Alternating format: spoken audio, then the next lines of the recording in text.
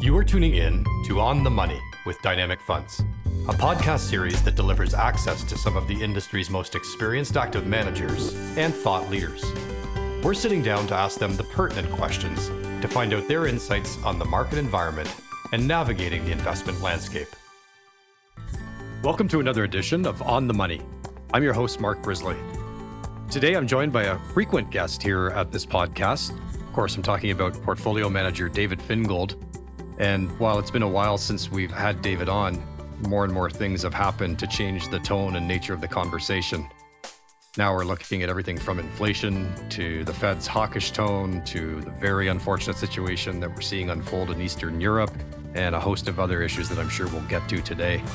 David, great to have you back at On the Money. And let's start then with, unfortunate situation's an understatement, but your thoughts as a portfolio manager and investor on the situation in Eastern Europe and, how you see equity markets progressing.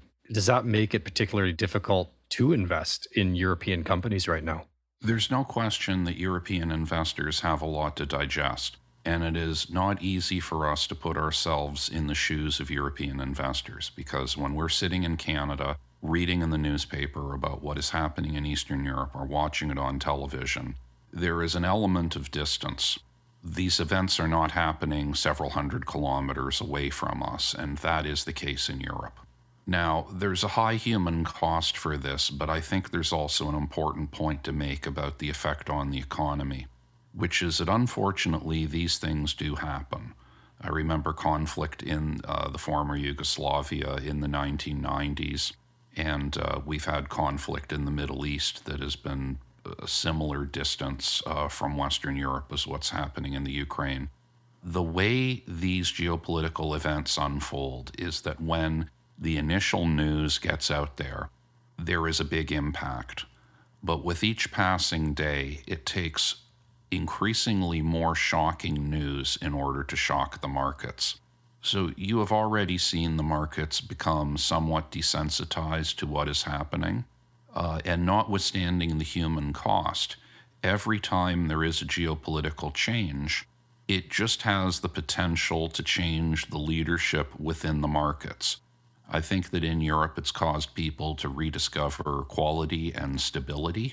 It's caused people to rediscover defense.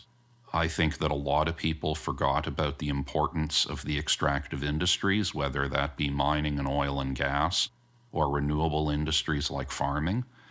So there are industries where investors are now turning their eyes. There were bargains, and those industries have started to outperform as the market deals with the solution to the problem, which is to find reliable, stable sources of supply in a world that has changed from the way that it was before. David, I think even before this conflict started to unfold, we were already talking about a lot of terminology coming out of the pandemic. And of course, I'm referring to inflation, and there was talk with supply chain issues and with all of the things that have been going along with a recovery happening, high employment rates and all the rest of it. We've been also talking about now the R word, of course, recession. Let's start with inflation, though. There's different types. One type is stagflation, but the reality of stagflation is we don't have two of the three things generally associated with stagflation, which would be high unemployment and slow to no economic growth. But inflation's still there. So can you comment a little bit on where we are with inflation right now and what type of inflation we're currently experiencing? We're currently in what's called an inflationary boom, where you have inflation that is picked up over the long-term rate of inflation, but you also have economic growth. Now, it can end with one of the words we don't want to use, like recession or like stagflation, but it has to end for that to be the case. And it's entirely possible that we stay in this phase for quite some time. It is, however, a big change from where we were. We were in a highly disinflationary environment, that is, falling rates of inflation from the year 2000 up until 2015. And then starting with 2015, we entered a period of deglobalization. Companies started to understand that it was becoming very costly to source goods from the so-called low-cost countries, so we heard a lot about onshoring and nearshoring. And then with the COVID shock and with the shock of the conflict in Eastern Europe, you've had companies have to deal with the resilience of their supply chains. So in a disinflationary environment, one simply went to where labor and raw materials were the cheapest in the world to produce products. They felt that they could ship those products just in time to market. We're now in a situation where companies, in order to provide security of supply, need to hold inventory just in case. That is, it just in time appears to be something in the rearview mirror.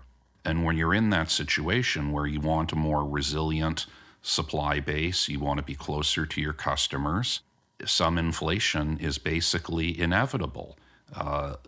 Goods are going to be manufactured where labor is more expensive. Raw materials are going to be procured from more politically stable jurisdictions. Bringing supply closer to demand means less reliance on these logistics systems, which could not deal with the stress from conflict and from COVID. There is no way to sugarcoat all of us will pay more for everything. We were coming from an environment where 2% inflation seemed normal, and we have probably moved into an environment where the long-term number is closer to 3. I think it's no reason to be pessimistic, though, because jobs are going to come back to Western countries or to their direct neighbors as opposed to being on the other side of the world. The extractive industries, which were not given the proper attention, are getting proper attention from the companies and from investors. So that can include opportunities that exist in mining and oil and gas, forestry, farming, fertilizer industry close to home. So opportunities are created. So it's no reason for pessimism. So an inflationary boom is a good place to be, and it's going to continue until something goes wrong. And there's no way to sugarcoat this. No expansion continues forever. But right now, we see a green light when we look at the future, and we're optimistic. When you talk about supply chain, are we also having to think about labor? And as an investor, are you looking at that closely? And I guess the question is, high employment, jobs are coming back, but labor still seems to be an issue. How much attention do you pay to that? We pay a lot of attention to it. That disinflationary period we talked about a moment ago was a period of time where real wages really did not rise in the Western world. It was a period of time where people talked about the rise of the middle class in the emerging markets, and there's no way to sugarcoat it. The rise of the middle class in the emerging markets led to a loss of real wage growth by the middle class in the developed markets. That is now shifting back in this direction. We expect that we're going to continue to see wage gains by the middle class in the developed markets of the world. In fact, the strongest real wage growth we've seen recently has been from the bottom 20% of the income distribution. So this is actually a very hopeful sign, because those people, some of whom, some people call them the working poor, had not really had a wage increase after inflation in 20 or 30 years, and now they're starting to see wage increases. It means that for all of us who are comfortable, we probably are going to have to pay more for things. But that being said, I think we were all worried about income inequality. We wanted to see a more just society here at home in Western Europe, in Canada, and in the United States. And we're now seeing that happen as people in the lower 20% of the income distribution are making gains. As an investor, we look at it very simply. We want to be involved in companies where, first of all, they don't have to run out and give big wage increases to their employees because their wages were always competitive. I've been in business for a very long time, and I've learned that businesses that succeed simply by cheap labor do not have a sustainable business model. The kinds of companies we like to invest in pay their employees very well. Very frequently, they have employee share ownership plans. Very frequently, they have profit sharing. They see a happy, comfortable employee as a productive employee that can contribute to the success of the business. And to be blunt, I'm not saying any of these things because of an ethical or a moral concern. I've studied this, in business school, that the companies that treat their employees the best are the most profitable companies, and they're the companies that have the best stock price performance in the long term. And that's where we're focused. So we're happy to see that happening. It does mean, though, for investors that an active approach makes sense. One would want to avoid the companies that, have to dramatically increase wages and benefits to try to attract workers, because they're just trying to catch up with the companies that always took proper care of their employees. So an active approach allows us to avoid the companies that are poorly positioned and focus on the ones that are well positioned. You also often talk about the importance of credit. And I think sometimes people, mistake that for the fact you're an equity manager. Why are you so worried about credit? But also for anyone that's watching business news or turning on media outlets, they're talking about current economic conditions. They're hearing a lot about credit spreads. I don't think most investors probably have a detailed working knowledge of what credit spreads actually are. So could you walk us through a little bit about those and why do they matter as an investor? Look, I think the easiest way to understand credit spreads is to just pick one, and we'll pick one that's relatively well known and talk about how it's calculated and what it means when that number changes. So the longest time series of these credit spreads is the spread between the Moody's Baa rated corporate and the U.S. Treasury bond. We actually have this time series going back to the late 1920s. And it just measures the spread between the two numbers. And the greater the spread, that is, the more that corporates have to spend in interest in order to borrow versus the government, the more businesses retrench. And if you look at this time series over the last 100 years, what you'll see is that when there's big spikes in credit spreads, that is, when companies need to pay a lot more to borrow than the government does, the economy simply slows down. So it's very important to watch it from a macro point of view. We actually are able to get a lead on where the condition of the economy is going. I think that anybody who's listening to this who's in business is going to understand it, because most entrepreneurs would say, if we're not growing, we're going backwards. And if you ask them what would cause them to not grow, they would say, because the bank wants us to repay our loan, or the bank is charging us more for our loans. So the reality is everybody who's been in business understands that direct connection between credit and the economy. We watch it very carefully. It helps inform us about whether or not we should become more defensive or whether or not we should be more opportunistic. In fact, I'm very hard-pressed to find a stock market correction where there wasn't a significant break from trend in credit spreads. Credit spreads move out dramatically when the economy goes into a slowdown or approaches recession. So it's been a very, very helpful indicator. To go back a little bit then, based on all the indicators that you're seeing right now, your level of optimism for the longer term, I know that it's not hard to turn on any news or media outlet or open up any newspaper and hear about predictions around recessions. So with everything we've talked about so far, the likelihood of a recession happening in the next 12 months, are any of the indicators that you're looking at giving you this outlook? We don't see a recession right now for Canada and the United States. The reason why we say it is that when we look at the yield curve, and the best curve to look at for recession prediction is the 3-month Treasury to 10-year Treasury bond curve, that curve is upward sloping.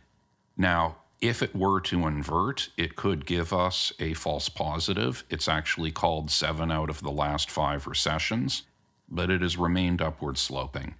So we call that a green light. Also, we look at the price of wholesale gasoline in the United States. It has maintained a 100% rate of change or more in time periods leading up to recession. Right now, it's okay. I would also say about this measure that it only worked in the time period between 1970 and 2015, and that was a time period in which the United States, the world's largest producer of oil, gas, and coal, was not producing all the oil, gas, and coal it could. That indicator actually did not work before 1970, and the U.S. is today the largest oil producer and was before 1970, and today there's as many jobs being created by higher energy prices in the United States than the jobs that might be harmed by higher energy prices. I am concerned about Europe, and I think it's logical for us to be concerned. I don't think there's any guarantee there of recession, But Europe is a very significant importer of raw materials. They buy their raw materials more from Russia than from anybody else. It is possible that their economy is going to slow very, very dramatically. They could go into recession. So I would say that the chances in Europe are probably above average, whereas I'd say that they are clearly below average in North America. The way we approach this is, first of all, that we want to focus on companies that are well positioned. Obviously, any companies that rely on European consumers, we would want to be involved in either the companies that we know can pass through their higher costs and have more resilient demand. And also, we'd like to be focused on companies that are a solution to the problem. Europe can solve its problems. They can decide to source more raw materials from politically safe jurisdictions, and that can include Canada and the United States. There's very significant natural gas available in Israel, and we're very hopeful that Chevron will be able to expand there and supply natural gas from Israel into Europe so they can diversify away from Russia. So we know we're faced with a slow economy in Europe, but again, we would rather be focused on the solutions to the problem. You know, as I say this, I think about what Ned Goodman, our founder, always said, which is he's an optimist because he never met a rich pessimist. So we'd like to focus on finding the optimistic ways to help Europe with their problems, as opposed to just dwelling on the negativity because, as Ned said, he never met a rich pessimist. When you've talked about your investment process, you've always talked about owning high-quality companies and those that can grow their dividends. When we think about what you just said about Europe, but also the fact you're a global investor, so looking outside of that as well, does it make it harder in the European theater, for example, to find these types of businesses going forward? And does that have you looking more towards North America and internationally? There is no question that we have been forced to focus more on the United States. So this is a call that, I got wrong in 2020. I mean, we decided that there was a huge opportunity in international markets outside the United States, and it really paid off for us in 2020. But over the course of 2021, we saw the U.S. reassert itself. And there's several reasons why the U.S. has reasserted itself. One of them is that commodity prices moved up, and the U.S. is self-sufficient if it chooses to be in almost every commodity it consumes, and Europe is the world's largest importer of commodities, so they're the opposite of self-sufficient. Europe also has an older population and had more issues to deal with in that respect vis-a-vis COVID. And I took the message from the market, and over the course of 2021, we moved money back from Europe to the United States. And as a generalization, once the U.S. has taken a leadership position, once it starts outperforming the rest of the world, it tends to persist for the rest of a cycle. In fact, I don't think that I can find a time period in the past where you got 12 months of outperformance of international markets versus the U.S. once the U.S. asserts itself. You can get 12 months where international performs in line with the United States, and I think that will happen a number of times between now and when the cycle ends. But there's no question that the U.S. has seized leadership, and we feed winners and we starve losers. So we don't feel tempted to shift money back from Europe. But we are also not running U.S. equity funds when we run global equity funds. So, we will maintain a responsible amount of investment in Europe. We think that everybody's too pessimistic about it. They're too pessimistic about Japan. Things will get better. The sun does rise, day follows night. And I know that's not easy to accept when you watch TV or read the newspaper, but it's always been the case. But I doubt that we're going to go back to a significant overweight in international markets until the next recession. And as I mentioned earlier, we don't see that on the horizon, but it is inevitable. What about currency? Because when you look at exposure to various currencies in the fund you manage, given the the range of countries you're able to invest in, I think we could note that you're not often long the U.S. dollar. So specifically to the U.S. dollar and other currencies, what do you prefer in volatile markets like the one we're in right now? Look, part of what helped us make the decision that we needed to back away from Europe and Japan was the weakness of their currencies. So as I think everybody knows, because it's in the business pages every day, the Japanese yen has done very poorly and the euro has done very poorly. And we did what we had to do. I mean, part of what went into that decision to move some money back to the United States was the strength of the US dollar. I think that for Canadian investors, where we really haven't seen the US dollar move that much in Canadian dollar terms, it's difficult for us to see it. But the US is the world's largest oil producer, and the US dollar, along with the Norwegian kroner, the Canadian dollar, the Australian dollar, the currencies of commodity producing countries, have been amongst the strongest currencies. There's also some long-term winners, whether it be because they're countries that offer a tremendous legal environment and financial environment and also technological leadership. So the Swiss franc has done quite well over time, and we've benefited from that.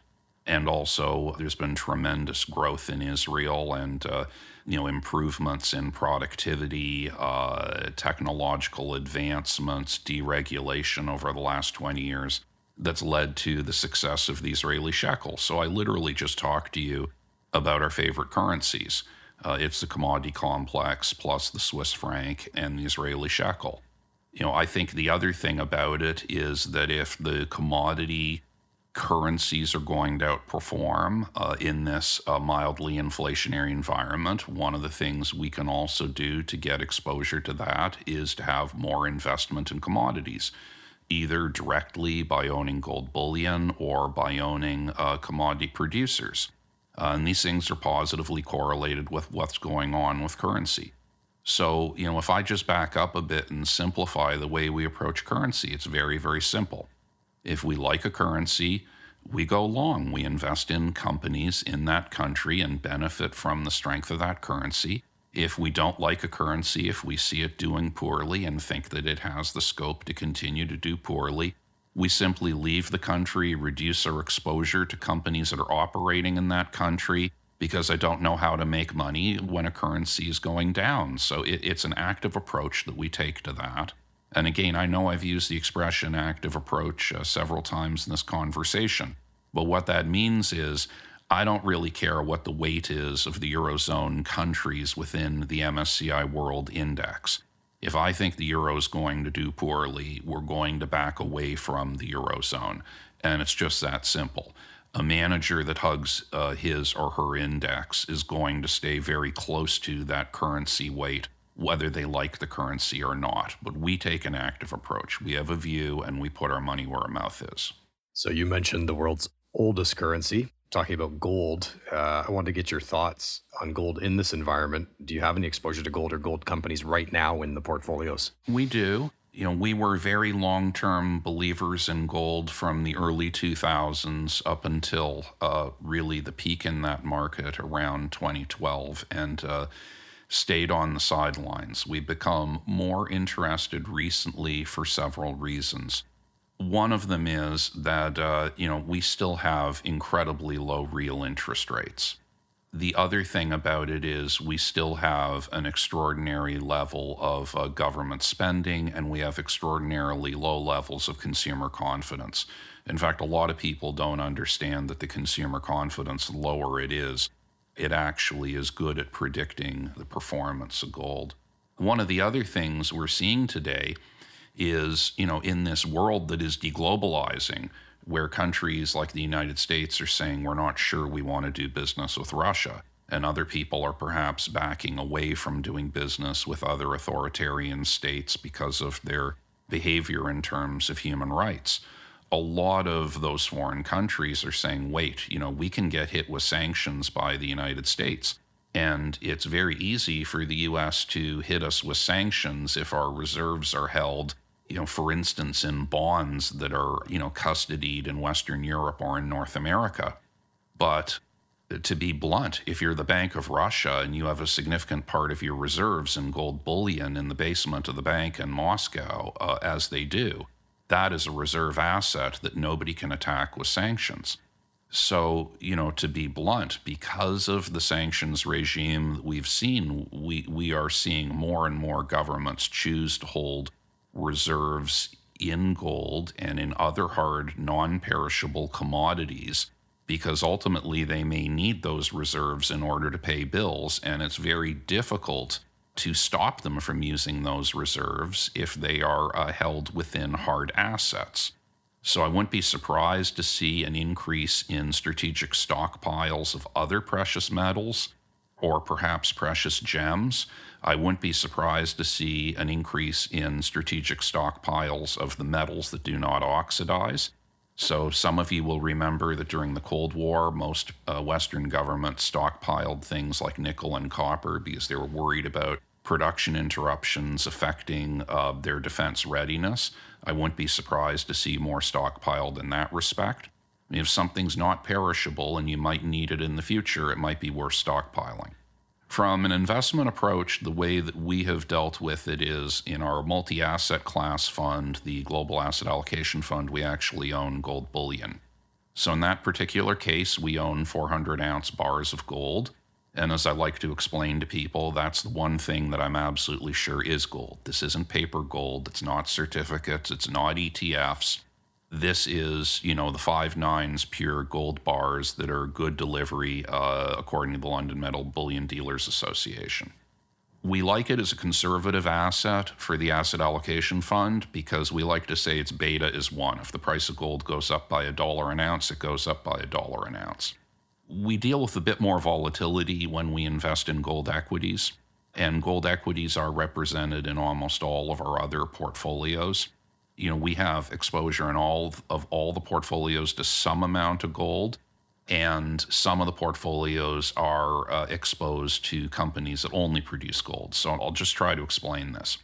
Some of the multinational mining companies make a variety of metals, but they might be exposed to more in the way of gold and platinum group metals and diamonds than other companies. And, Anglo American would come up as, a well-known example of a company like that. Whereas the senior gold mining companies, and, we all know their names, primarily produce gold. But every portfolio has some amount of exposure, either through primary gold producers or through base metal producers with a significant amount of gold. So we see a good backdrop for it, but broadly, I'm not sure we see a very different backdrop in the long term than what we see for other mined commodities, because what we are learning is that the previous sources of supply were not politically stable. Perhaps we didn't want to do business with them because we don't agree with their politics, and that includes their human rights policies. That is moving the demand back to the Western producers, companies that could be based in Europe or the United States, Australia, even Canada. We've tried to focus on the companies that produce raw materials in politically safe jurisdictions. I think that there was just way too much flippancy amongst investors where they weren't concerned about the political stability of the countries in which their companies were operating, and we are very concerned about it. We have absolutely gone out of our way in the extractive industries to pick the jurisdictions we want to be in, the ones that have good labor laws, good environmental laws, good property laws, where I feel that as investors we will be properly respected by government. You've mentioned a couple times on the show so far about taking an active approach to the portfolios, and whether it's choosing reserve currencies, whether it's looking at different sectors, or whether it's looking for high dividend companies. But I don't know if a lot of people would appreciate that part of that process as being active as well is decision to holding cash in your portfolios. You've been not shy to do this in the past over the 20 years you've been managing funds. How do you employ cash in the funds? What causes you to increase or decrease the cash component, and why is this important? Yeah, we are required to declare what our risk rating is on a fund. And, most of the money that our team manages are in the category that's called low to moderate risk. And it's actually very clearly defined by regulators what low to moderate risk means. It's defined in terms of the standard deviation of returns. And I don't want to get too technical, but ultimately, if you are incurring severe losses, it's very difficult to maintain that promise to try as best as you can to remain low to moderate risk.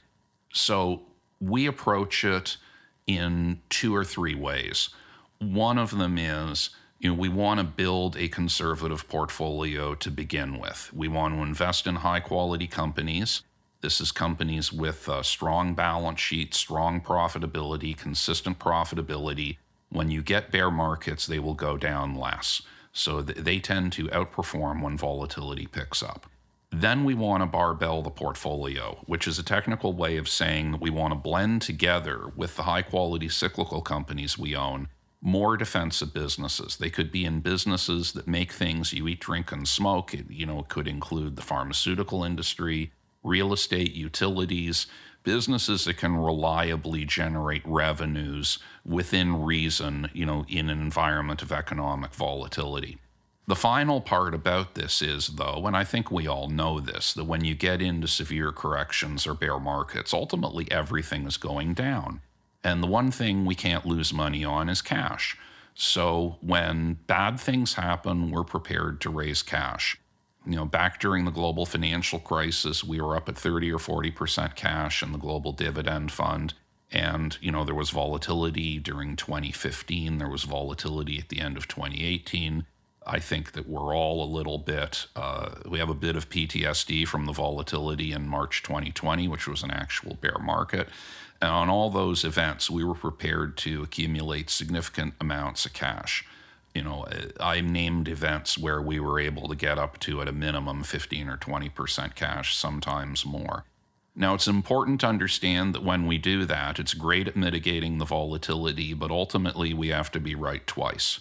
So it's not just that we can raise cash, it's that the record shows that when we raise cash, we're right more often than not. And also when they're bargains, when it's time to put the cash to work, when we can buy great businesses when they're on sale, we've shown we can put the cash to work and benefit from those bargains.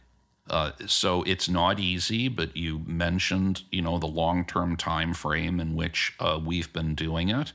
And it's also a key differentiator. When I go back and I look at the periods in the past of volatility, I think we've gotten it right more often than not. And we've learned from our mistakes. We get better. And we like to believe that it makes us a reliable partner for clients. But the final thing I'd say about it is it's also a reflection of my own personality. I mean, this is how I invest. I don't use any managers other than me, and I have no long-term investments other than the funds I manage, and I take a significant part of my compensation in units of the funds that I manage. I don't care for volatility. I don't know how to make money on a stock that's going down. So when we see that we are incurring losses, we will minimize those losses. And I'm also a long-term optimistic person.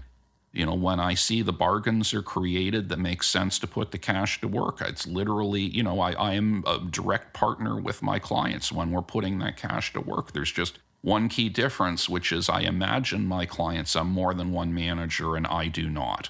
But there's basically no difference between the results that I achieve and that my clients achieve. And this philosophy around risk management is it's a reflection of my experience and of my personality. Yeah, once you've decided to deploy cash into the portfolios, one of the topics that comes up then is obviously sector allocation. And, I wanted to ask about one particular sector that you haven't had a lot of exposure to in your portfolios, and I'm referring to energy. You talked a little bit about energy production, energy prices earlier on. I think now it's an overweight position for you in most of your mandates.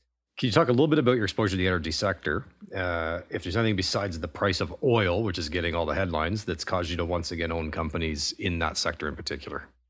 We have seen a very interesting opportunity set present itself, and it does remind me of the opportunity set from the early 2000s, and it's similar to the opportunity set from the late 1980s. And, what happens is, and let's just pretend for a moment it's not the energy sector, but if you look at an industry and you see that management is unwilling to reinvest in its business, let's just say they don't believe in the future or they're not allowed to reinvest in their business, that tends to be very bullish because the reality of these businesses, particularly commodity-oriented ones, is that at the bottom of the cycle, the management doesn't believe the cycle will sustain itself. They refuse to reinvest. The cycle progresses and progresses, and the only thing that ends the cycle is either a recession or when managements overinvest, create overcapacity, and compete away their profits. All right, we are seeing a very interesting situation right now in energy, similar to those prior time periods I mentioned before, where these businesses are refusing to reinvest in themselves. Now, it's happening for several reasons. One of them is they may not be allowed to. They may be in a jurisdiction where the government will not allow them to grow production. Another reason may be that they've made promises to investors to pay out all their free cash flows in the form of a dividend. Finally, another reason for the refusal to invest could just be around climate, carbon transition, ESG, and we're seeing this a lot. We're seeing oil and gas companies that are building alternative energy projects instead of producing oil. We've tried to partner with the companies that are capitalizing on these trends, but understand that their job is to produce reliable energy, to do it safely, and to supply consumers who need energy. So, in the U.S. market, we're partnered with several companies that have excellent safety records, environmental records. They don't flare gas. They're doing, all of the correct best-in-class practices. I get it that the government is not very cooperative with the industry, but that being said, it's still a free country and they can still produce oil, and the government has lost all the litigation where they've tried to stop oil companies from producing. We also rather like the opportunity set in Israel. The Levant Basin is very prospective for natural gas. There's a tremendous opportunity there for Chevron to expand its production and solve the part of the energy supply needs of Europe. We also like the Norwegian zone and the North Sea. Norway has a tremendous industrial policy. Basically, they drive electric cars, they use hydropower and solar, and that leaves them with the ability to export most of their oil and natural gas to sell to the rest of the world, earn money, put it into their sovereign wealth fund, become wealthier.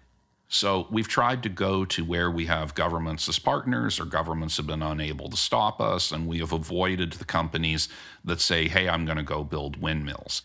Now, to be clear about this, I love wind energy. I think it's a fantastic place to invest, but we want to take our wind energy from companies that specialize in it. I think back to when I was in business school and we studied poor diversification by oil companies. We saw oil companies diversify into mining into the 70s. Some of them diversified into the computer business. The bottom line is we want to take oil companies that specialize in oil. For wind, we're very excited about that space. A company like Schweider Technologies that makes a composite material for windmill blades. The new windmills, the blades are longer than the wings on big aircraft. It's very highly stressed. There's very few people you can go to for those materials. We like the utilities that produce wind and solar. A lot of people don't know this, but Berkshire Hathaway Energy is, which is part of Mr. Buffett's Berkshire Hathaway, is believed to be one of the largest, if not the largest, producers of wind and solar power in the world. So we have nothing against the alternatives. We just want to go and get them with the companies that specialize in them. One other sector I wanted to ask you about was information technology. And, that's a sector that you've referred to as one of the 3 best performing sectors of all time. I think for a lot of our listeners, when they think about this, though, they think about the Googles and the Microsofts and, maybe a company that's been in the news a lot this last week. But what are your thoughts in general on the sector, beyond just big tech? And have you been increasing or decreasing your weighting in the sector in particular? Look, you're quite right to point out that it's one of the 3 best performing sectors of all time. The other 2 are consumer discretionary and healthcare. And just being one of the best performing of all time doesn't mean that it outperforms all the time. There are periods of time that could be years long where technology underperforms. And it appears as if we are in one of those time periods. And we do feed winners and starve losers. It is not uncommon for healthcare to pick up the baton when technology is underperforming, and that appears to be the case right now. We have reacted to that by reducing our investments in technology. It is a good opportunity for us to be active managers because technology is the largest sector weight within the MSCI World Index and also the largest sector within the S&P 500. So if it's underperforming and, we can only focus on the companies that we think have prospects for outperformance within that industry, then it can add value. I don't think you'll see us at zero weight, but to be blunt, if it's necessary, I'll do what I have to do. I just don't foresee it, because when I go back and look at other periods of technology underperformance, there were still companies that were relevant, that were serving clients' needs, were outperforming, but usually the reason for the underperformance is some of the big large cap names, the ones that are weighing on the industry and holding down the broad technology index, are themselves underperforming. So we're going to be flexible here, but ultimately we needed to go find the cash for the industries that are showing leadership today, which includes materials, energy, healthcare, a bit of real estate, a bit of utilities, some consumer staples. I will say it was fun when we had the ability to find quality and growth at a reasonable price in large cap tech stocks. But the fun doesn't last forever, and this is coming off of a run, a very good run that, some would argue started in 2008. And, if you've gotten an over 10-year time period of an outperformance of an industry, it's not uncommon for it to take a break.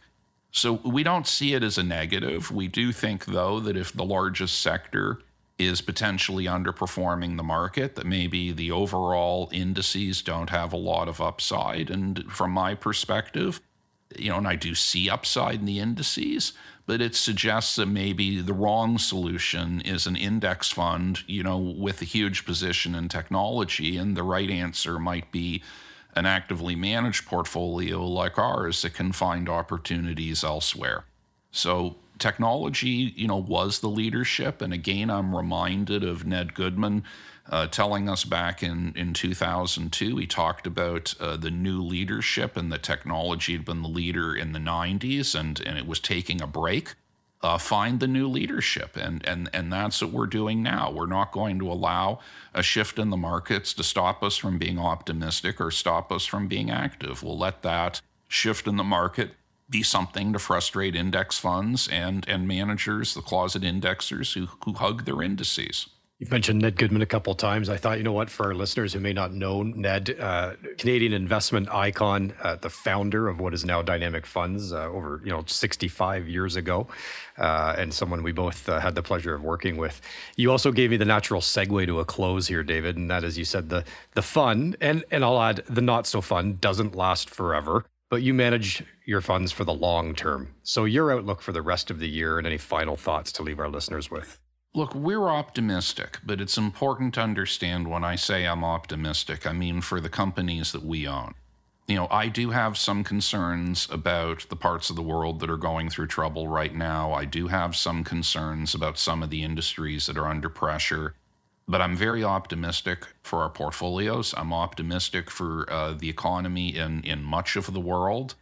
And I even have longer-term optimism for Europe. I think that they will make the decision to solve their problems, to diversify their markets, diversify their sources of raw materials. Everything that's ailing Europe is treatable. So I would not be surprised, simply based upon the current state of credit markets, the current shape of the yield curve. I would expect the economy to continue to grow through the end of the year, and I would expect the market to be up. By the way, these are not heroic assumptions. I don't have a magical crystal ball. I just told you what's happened most of the time. I think that for whatever reason, we tend to gravitate towards the negative. We remember whatever was the most recent volatility. We carry around some PTSD from 2020 or from 2008 or from 2002. And then we forget that the good times actually last much, much longer than the bad times. My job is to try to, if I have PTSD, get it treated, set it aside, to be emotionless and look at the opportunity set. And when we do look at the opportunity set, we think that we are optimistic, and it's perfectly rational to be optimistic. Well, cheers to that. David, always a pleasure, and thanks for taking the time to unwrap as much as you did for us today. Thank you for having me on. And to all of our listeners, thank you once again for joining us at On the Money. And if you'd like any further information about the words that David has spoken here today, or any of his mandates, or anything else on investing, resources, or any of our other portfolio managers and mandates, please check us out at dynamic.ca. Again, we appreciate you spending your time with us. Thanks for being here.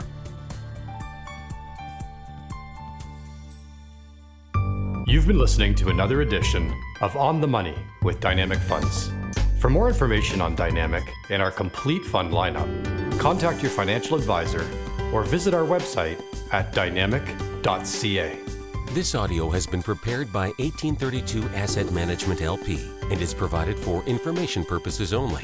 Views expressed regarding a particular investment, economy, industry, or market sector should not be considered an indication of trading intent of any of the mutual funds managed by 1832 Asset Management LP. These views are not to be relied upon as investment advice, nor should they be considered a recommendation to buy or sell. These views are subject to change at any time based upon markets and other conditions, and we disclaim any responsibility to update such views. To the extent this audio contains information or data obtained from third-party sources, it is believed to be accurate and reliable as of the date of publication. But 1832 Asset Management LP does not guarantee its accuracy or reliability. Nothing in this document is or should be relied upon as a promise or representation as to the future. Commissions, trailing commissions, management fees, and expenses all may be associated with mutual fund investments. Please read the prospectus before investing. The indicated rates of return are the historical annual compound total returns, including changes in unit values, and reinvestment of all distributions does not take into account sales, redemption, or option changes, or income taxes payable by any security holder that would have reduced returns. Mutual funds are not guaranteed. Their values change frequently, and past performance may not be repeated.